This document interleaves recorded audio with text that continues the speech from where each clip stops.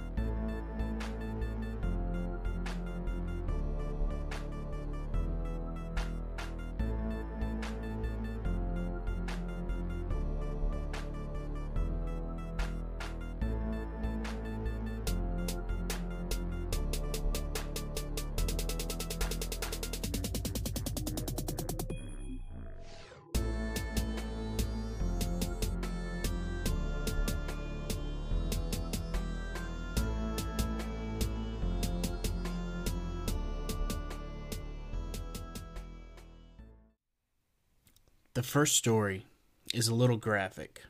I will try to keep the details to a minimum, but listener discretion is advised. Paul Kenneth Bernardo, born August 27, 1964, is a Canadian serial rapist and serial killer dubbed the Scarborough Rapist, the Schoolgirl Killer, and together with his former wife, Karla Homolka, one of the Ken and Barbie killers.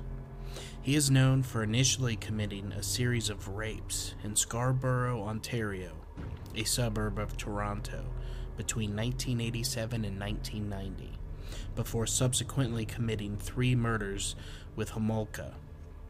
Among these victims was Karla's younger sister, Tammy. Paul Bernardo was born in Scarborough, Ontario on August 27, 1964, the third and legally youngest child of Kenneth Walter Bernardo and Marilyn Elizabeth. Paul's father often sexually abused his older sister Deborah in front of other family members and would eventually be charged with crimes involving voyeurism and pedophilia. Paul's mother often withdrew from her family due to depression and agoraphobia, eventually moving into the basement. Paul presented himself as being a happy and well-adjusted child, despite his family's dysfunction, and was an active member of the Boy Scouts. Beneath the charming facade, however, he gradually developed pyromaniac inclinations and dark sexual fantasies, one of which involved creating a, quote, virgin farm, where he would breed virgin girls to rape. After a fight between his parents in 1981, Paul, then age 16, was informed by his mother that he was the result of an extramarital affair, and that Kenneth was not his biological father. Repulsed, he began to call his mother a slut and whore, and she reciprocated by calling him a bastard from hell. Later, after growing weary of Paul's domineering behavior, his first girlfriend left him for one of his friends.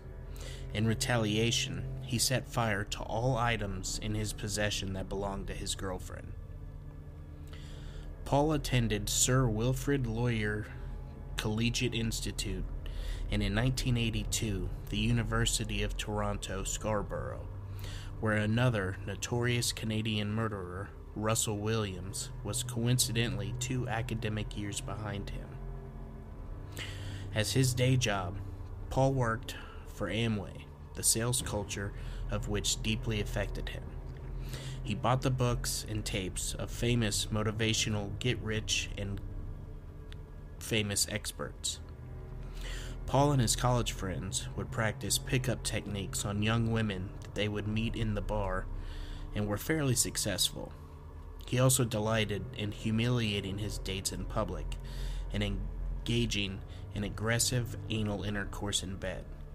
His relationships would become increasingly violent and unstable, and his partners were threatened with death if they were to disclose the abuse. In 1986, he was served with restraining orders by 2 women after he made obscene phone calls to them. In October of 1987, Paul would meet Karla Homolka while she was visiting Scarborough to attend a pet store conference. The two shared an immediate retraction as Karla encouraged Paul's sadistic sexual behavior. Between 1987 and 1990, Paul committed increasingly vicious serial rapes in and around Scarborough. He attacked most of his victims after stalking them as they got off of buses late in the evening. Some of the known incidents are: on May 4th, 1987, he raped a 21-year-old Scarborough woman in front of her parents' house after he followed her home. And then on May 14th, he would rape a 19-year-old woman in the backyard of her parents' house. On July 17th, 1987, the attempted rape of a young woman. Although he beat the victim, Paul abandoned the attack when she fought back. On September 29th, 1987, he attempted the rape of a 15-year-old girl. Paul broke into the victim's house and entered her bedroom. He jumped on her back, put his hand over her mouth, and threatened her with a knife, bruised the side of her face, and bit her ear. He then fled when the victim's mother entered the room and screamed.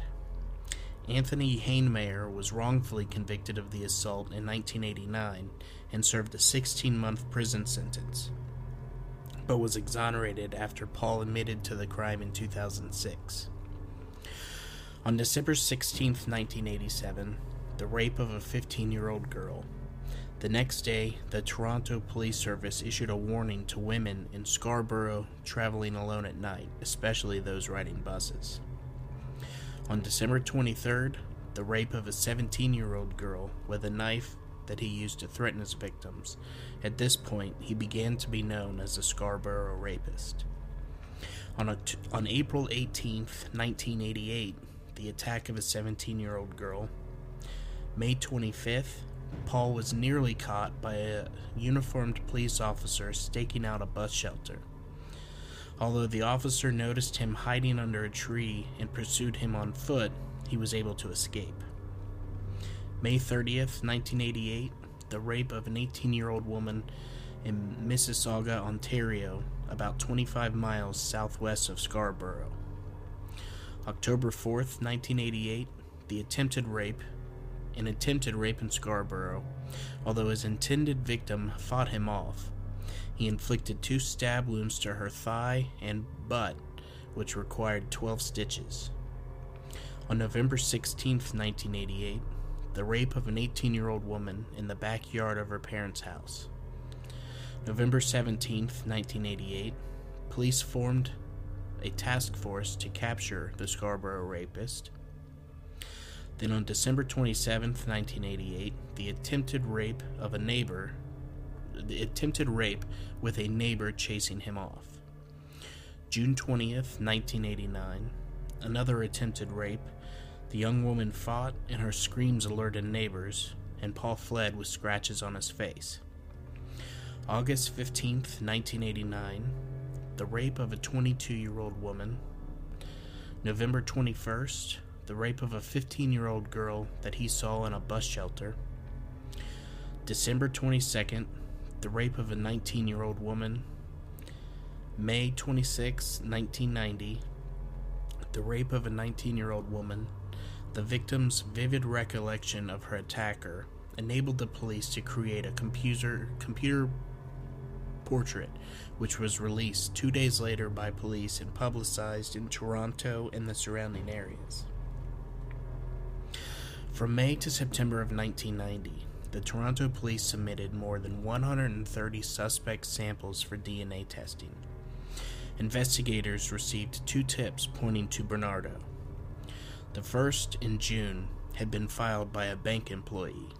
The second was from Tina Smirius, wife of one of the 3 brothers who were among Bernardo's closest friends. Tina would tell detectives that Paul had been called in on a previous rape investigation, once in December of 1987, but he had never been interviewed. Paul would frequently talk about his sex life to Tina and said that he liked rough sex. The police interviewed Paul on November 20th, 1990, for 35 minutes. He voluntarily provided DNA samples for forensic testing. When the detectives asked why he thought that he was being investigated for the rapes, he admitted that he resembled the composite. Reportedly, detectives found Paul more credible than Tina. By 1990, he had lost his job as an accountant and was smuggling cigarettes across the nearby Canada and United States border. He spent long periods of time with Homolka's family, who liked him and were unaware of his criminal activities. Although he was engaged to Carla, he had become obsessed with her younger sister Tammy, peering into her window and entering her room to masturbate while she slept. Carla helped Paul by breaking the windows in her sister's room, allowing him access. According to his testimony at trial, Carla laced spaghetti sauce with crushed Valium that she had stolen from her employer at an animal clinic. She served it to her sister, who soon lost consciousness. Paul then raped Tammy while Carla watched. After 1 minute, Tammy regained consciousness. 6 months before their 1991 wedding, Carla stole the anesthetic agent halothane from the clinic. On December 23, 1990, Carla and Paul administered sleeping pills to 15-year-old Tammy in a rum and eggnog cocktail. When Tammy lost consciousness, Carla and Paul undressed her, and Carla applied a halothane-soaked cloth to her sister's nose and mouth. Carla wanted to, quote, give Tammy's virginity to Bernardo for Christmas. According to her, Paul was disappointed that he was not Carla's first sex partner. With Tammy's parents sleeping upstairs, the couple videotaped themselves raping Tammy in the basement. Tammy then began to vomit.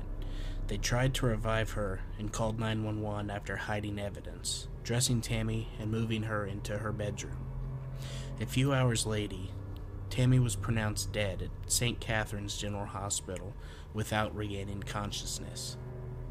Despite being observed vacuuming and washing laundry in the middle of the night, and despite a chemical burn on Tammy's face, the regional municipality of Niagara coroner and Carla's family accepted the couple's versions of events. The official cause of Tammy's death was ruled accidental, the result of choking on vomit after consumption of alcohol. After Tammy's death, Paul and Carla videotaped themselves engaging in sexual intercourse, with Carla wearing Tammy's clothing and pretending to be her. They moved out of the Homolka house to a rented bungalow in Port Dalhousie to allow Carla's parents to grieve. Early in the morning on June 15th, 1991, while detouring through Burlington to steal license plates, Paul came across 14-year-old Leslie Mahaffey. Leslie had been locked out of her house for missed curfew after attending a friend's wake. Paul left his car and approached her, saying that he wanted to break into a neighbor's house. Unfazed, she asked if he had any cigarettes. When Bernardo led her to his car, he blindfolded her, forced her into the car, and drove her to Port Dalhousie and informed Carla that they had a victim. Paul and Carla videotaped themselves torturing and sexually abusing Mahaffey while they listened to pop music. At one point, Bernardo said, "You're doing a good job, Leslie, a damned good job," adding, "The next 2 hours are going to determine what I do to you. Right now, you're scoring perfect." On another segment of tape played at Bernardo's trial, the assault escalated. Mahaffey cried out in pain and begged Paul to stop. In the Crown description of the scene, he was sodomizing her while her hands were bound with twine. Mahaffey later told Paul that her blindfold seemed to be slipping, which signaled the possibility that she could identify her attackers if she lived. The following day, Paul claimed Carla fed her a lethal dose of halcyon, Halcyon. I'm not sure how to pronounce that. Carla claimed that Bernardo strangled her. They then put Mahaffey's body in the basement the day before Homolka's family had a dinner at the house. Following the dinner party, Paul and Carla decided to dismember Mahaffey's body and encase each part of her remains in cement. Paul bought a dozen bags of cement at a hardware store the following day. He kept the receipts, which were damaging at his trial. After he cut apart the body using his grandfather's circular saw, the couple made a number of trips to dump the cement blocks in Lake Garrison, 11 miles south of Port Dalhousie. At least one of the blocks weighed 200 pounds and was beyond their ability to sink. It lay near the shore, where it was found on June 29, 1991, coincidentally on Bernardo and Homolka's wedding day. Mahaffey's orthodontic appliance was instrumental in identifying her body. Several days before Homolka's release from prison in July of 2005, Paul was interviewed by police and his lawyer, Tony Bryant. According to Bryant, Bernardo stated that he had always intended to free the girls that he and Homolka had kidnapped. However, when Mahaffey's blindfold fell off, Carla was concerned that Mahaffey would identify Paul and report the couple to the police. Paul then claimed that Carla planned to murder Mahaffey by injecting an air bubble into her bloodstream, triggering an air embolism. During the after-school hours of April 16, 1992, Paul and Carla drove through St. Catharines to look for potential victims. Although students were still going home, the streets were generally empty. As they passed Holy Cross Secondary School, the couple spotted 15-year-old Kristen French walking home. As they pulled into the parking lot of nearby Grace Lutheran Church, Carla got out of the car carrying a map, pretending to need assistance.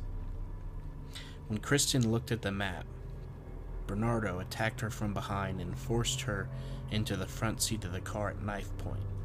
From the back seat, Homolka subdued French by pulling her hair. After Kristen failed to arrive home, her parents became convinced that she had met with foul play and notified the police. Within 24 hours, the Niagara Regional Police Service assembled a team, searched Kristen's after-school route, and found several witnesses who had seen the abduction from different locations. Kristen's shoe, recovered from the parking lot, underscored the seriousness of the abduction. Over the Easter weekend, Paul and Carla videotaped themselves torturing, raping, and sodomizing Kristen, forcing her to drink large amounts of alcohol and submit to Paul. At his trial, Crown Prosecutor Ray Houlihan said that Paul always intended to kill Kristen because she was never blindfolded and could identify her captors. The following day, Paul and Carla murdered Kristen before going to the Homolkas for Easter dinner. Carla testified at her trial that Paul strangled Kristen for several minutes while she watched. Paul claimed that Carla beat Kristen with a rubber mallet because she tried to escape, and Kristen was strangled with a noose around her neck, which was secured to a hope chest. Carla then went to fix her hair. French's nude body was found on April 30th, 1992, in a ditch in Burlington, about 45 minutes from St. Catharines and a short distance from the cemetery where Mahaffey was buried. She had been washed and her hair was cut off, although it was thought that the hair was removed as a trophy.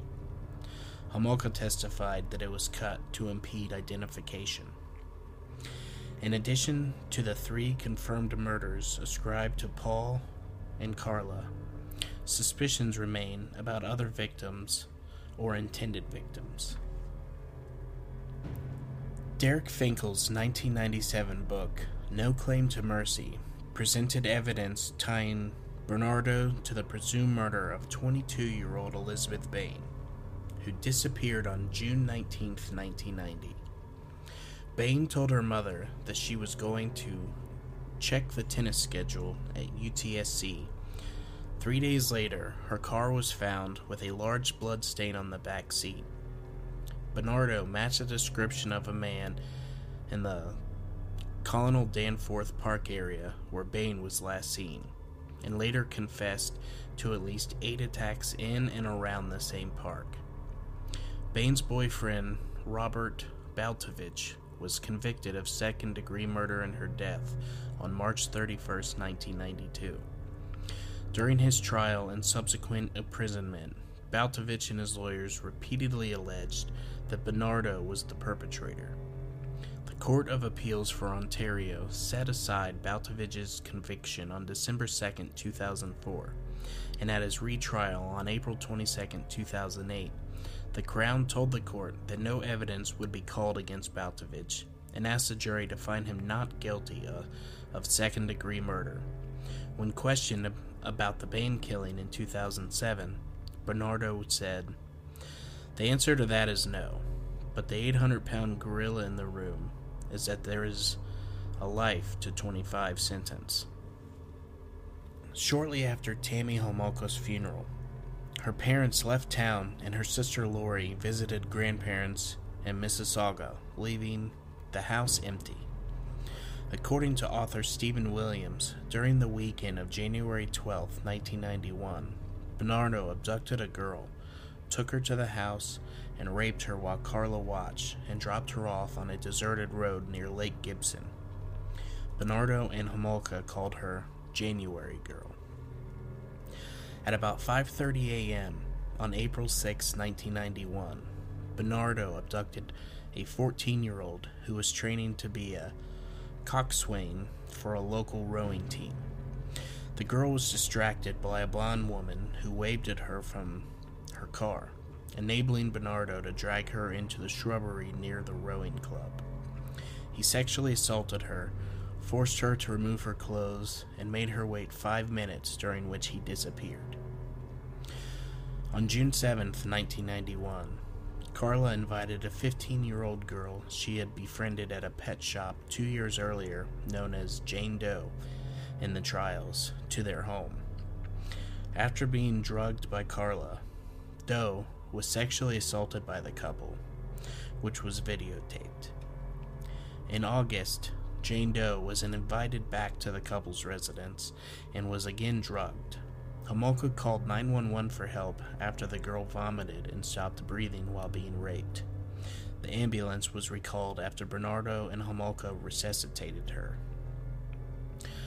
On July 28, 1991, Bernardo stalked Sydney Kirshen, aged 21, after he saw her while driving home from work. On August 9th, he resumed stalking her. This time she took evasive action, stopping at her boyfriend's house just prior to his arrival. After spotting Bernardo, the boyfriend would give chase, came across Bernardo's gold Nissan, and took note of the license plate. The couple reported the incident to the NRP, which established that the car belonged to Bernardo.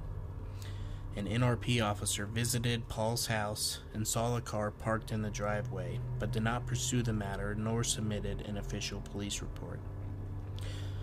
A newspaper clipping found during the police search of Paul's house described a rape that occurred in Hawaii during the couple's honeymoon there in the summer of '91. The article, "The Rape's Similarity to Bernardo's M.O. and its occurrence during the couple's presence in Hawaii," led police to speculate on Paul's involvement. Law enforcement officials in both Canada and the U.S. have stated that their belief that Paul was responsible for this rape, but due to extradition issues, this case was never prosecuted. On November 30th, 1991, Terry Anderson, a grade 9 student at Lakeport Secondary School, adjacent to French's Catholic School, vanished less than 2 kilometers from the parking lot where French would later be abducted. In April 1992, the NRP said that they had no evidence to suggest a link. Anderson's body was ultimately found in the water at Port Dalhousie. The coroner saw no evidence of foul play, despite the difficulties of determining such factors in a body that had been in the water for 6 months. The coroner's ruling that her death was by drowning, probably as a result of drinking beer and taking LSD, was controversial in light of the circumstances of the Mahaffey and French murders.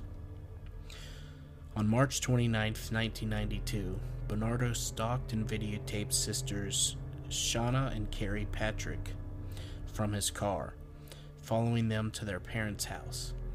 The sisters incorrectly recorded his license plate number. Shauna reported the incidents to the NRP on March 31, 1992, and was given an incident number should further information develop.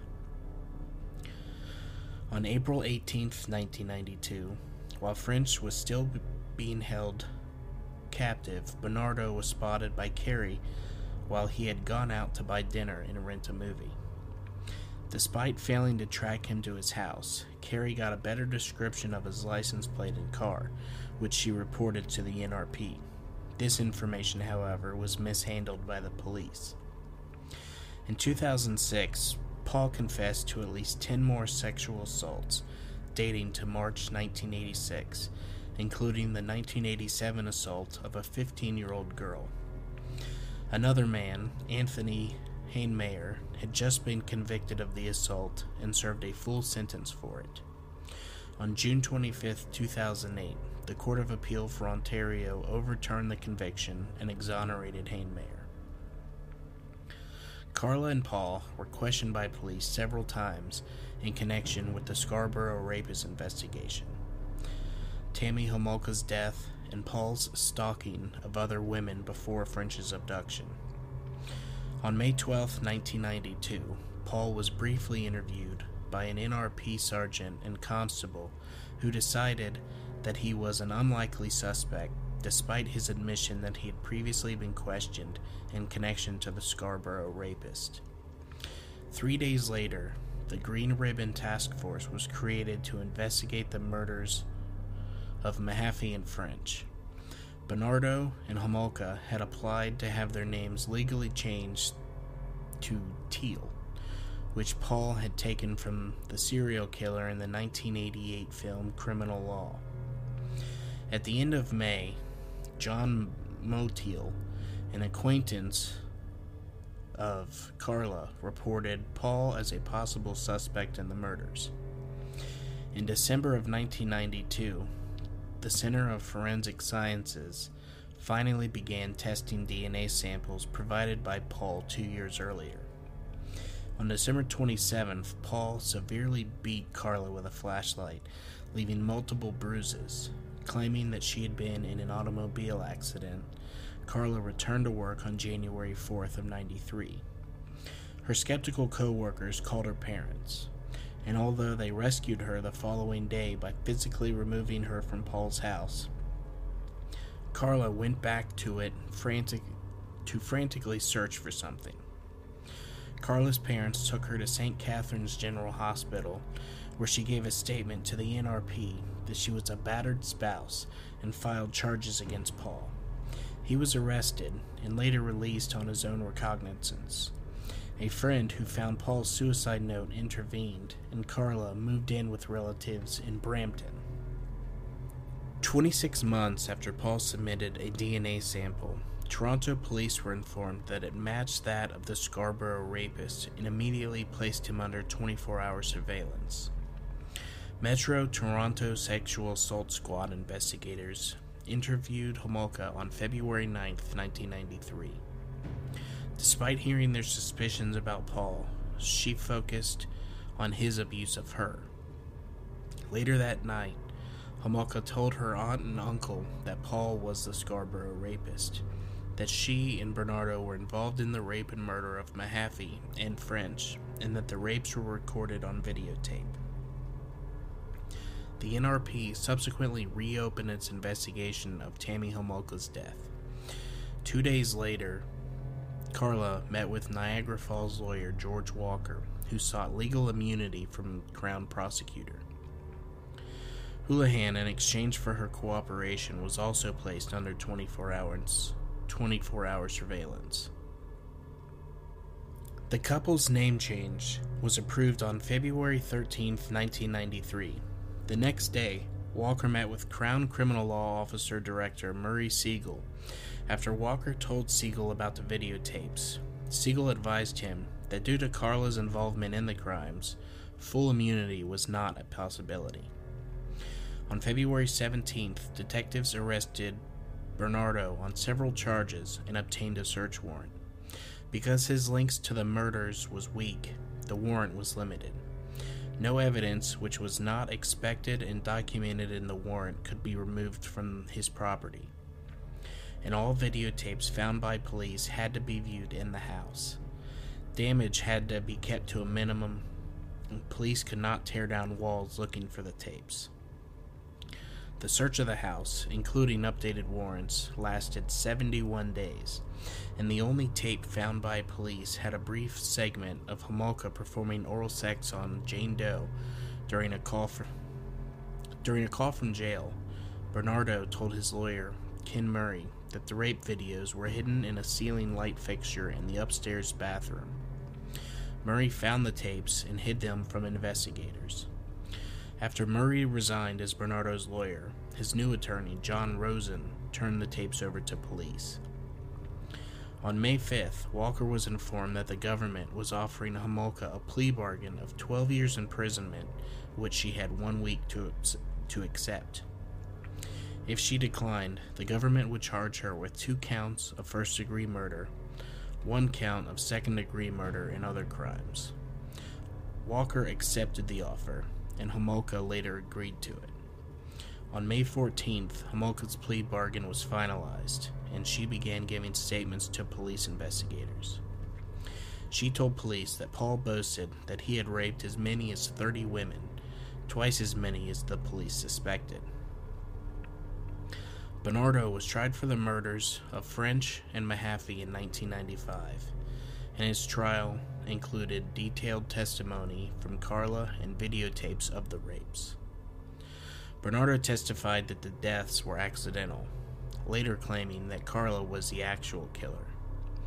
On September 1st, 1995, Paul was convicted of a number of offenses, including the 2 first-degree murders and 2 aggravated sexual assaults, and sentenced to life in prison without parole for at least 25 years. He was designated a dangerous offender, making him unlikely to ever be released. Homolka's plea bargain was criticized by many Canadians, since Bernardo's first defense lawyer, Ken Murray, had withheld the videotapes, exposing Homolka's culpability for 17 months.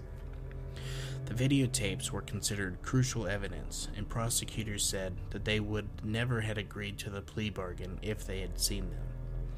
Murray was later acquitted of obstruction of justice and faced a disciplinary hearing by the Law Society of Upper Canada. Although Bernardo was kept in the segregation unit at Kingston Penitentiary for his own safety, he was attacked and harassed. He was punched in the face by another inmate when he returned from a shower in '96. In June 1999, 5 convicts tried to storm his segregation range, and a riot squad used gas to disperse them. On February 21, 2006, the Toronto Star reported that Bernardo had admittedly sexually assaulted at least 10 other women in attacks not previously attributed to him. Most were in 1986, a year before the spree attributed to the Scarborough rapist. Authorities suspected Bernardo in other crimes, including a string of rapes in Amherst, New York, and the drowning of Terry Anderson in St. Catharines, but he has never acknowledged his involvement. His lawyer, Anthony G. Bryant, reportedly forwarded the information to legal authorities in November of 2005. In 2006, Bernardo gave a prison interview in which he claimed that he had reformed and would make a good parole candidate. He became eligible to petition a jury for early parole in 2008 under the Faint Hope Clause, since he committed multiple murders before the 1997 Criminal Code Amendment, but did not do so. In 2015, Bernardo applied for day parole in Toronto. According to the victim's lawyer, Tim Danson, it is unlikely that Bernardo will be released in any capacity due to his dangerous offender status. In September 2013, he was transferred to Millhaven Institution in Bath, where he is reportedly segregated from other inmates. In November 2015, Bernardo self-published A Mad World Order, a violent, fictional 631-page ebook on Amazon. By November 15th, the book was reportedly an Amazon bestseller, but was removed from the website due to a public outcry. In October of 2018, he had been set to go to trial for possession of a shank while incarcerated. However, the prosecution dropped the charges due to their determination that there was no reasonable probability of conviction. Bernardo became eligible for parole in February 2018. On October 17th of that year, he was denied day and full parole by the Parole Board of Canada. His next parole hearing took place on June 22, 2021. It only took 1 hour of deliberation by the presiding judge for his application to be turned down.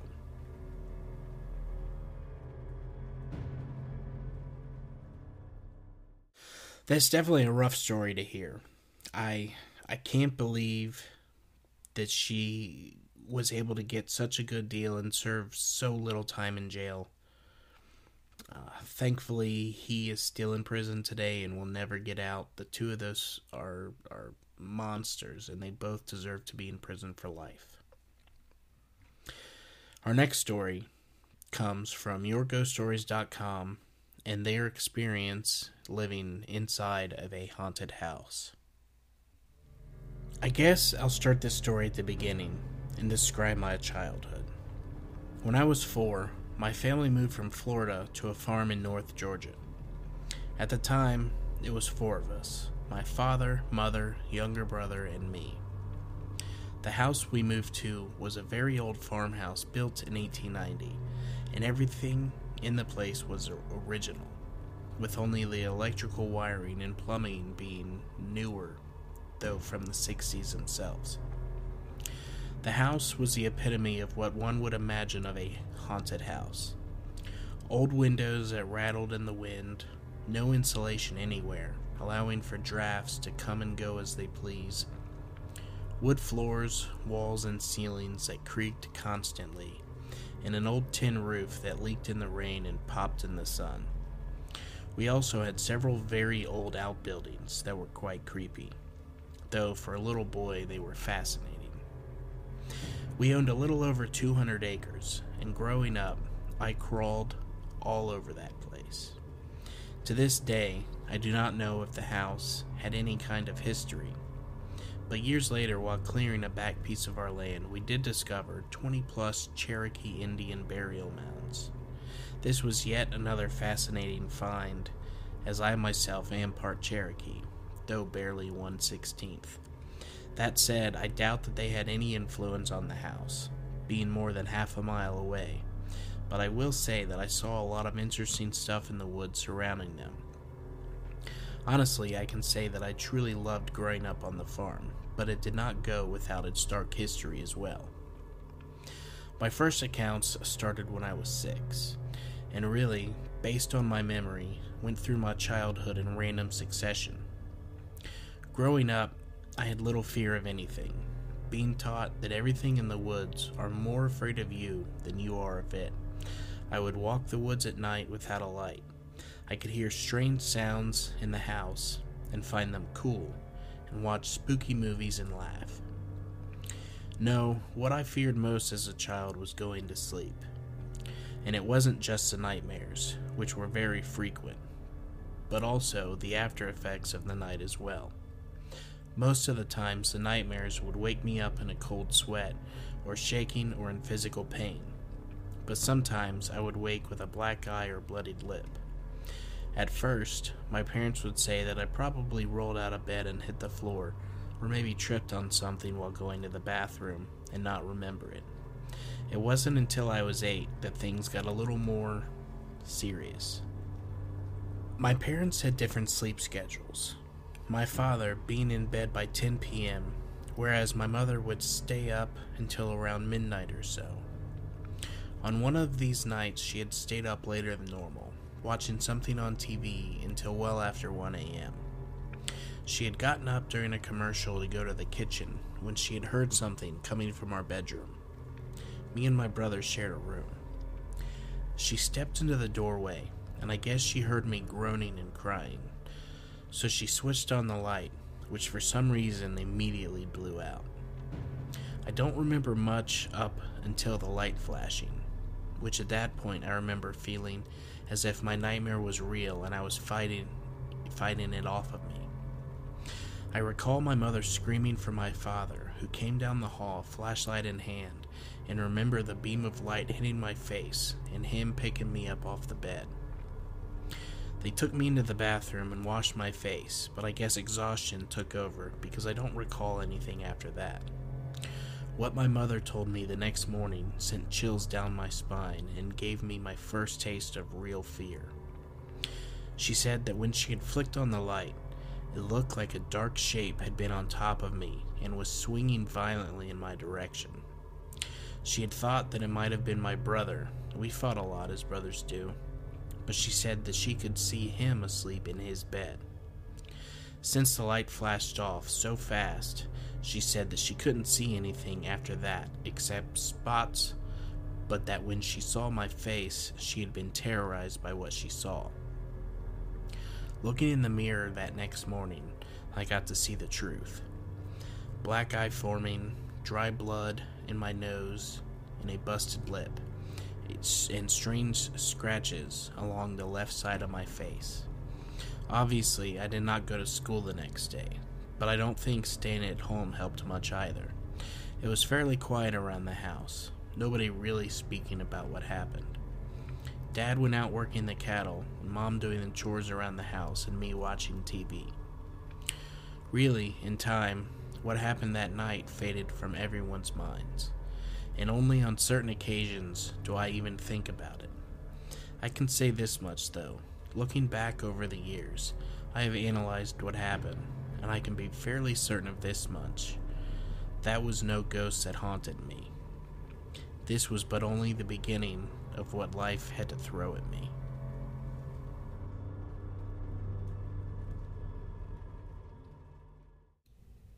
Well, that is going to do it for today. Thank you all for listening, and I hope that you enjoyed the stories. If you could, please rate and review on Spotify and Apple Podcasts. A 5-star rating really helps others to find us. Don't forget to share with friends and family. Make sure that you join us on Facebook, follow us on Instagram, and subscribe on YouTube. If you do enjoy the stories, please consider helping to support the show by subscribing on Patreon, with monthly bonus episodes being available from the $5 tier, with the next monthly bonus episode set to come out tomorrow morning. Once again, thank you all for listening, and make sure to keep your doors and windows locked, and stay ready for Ohio Unsolved.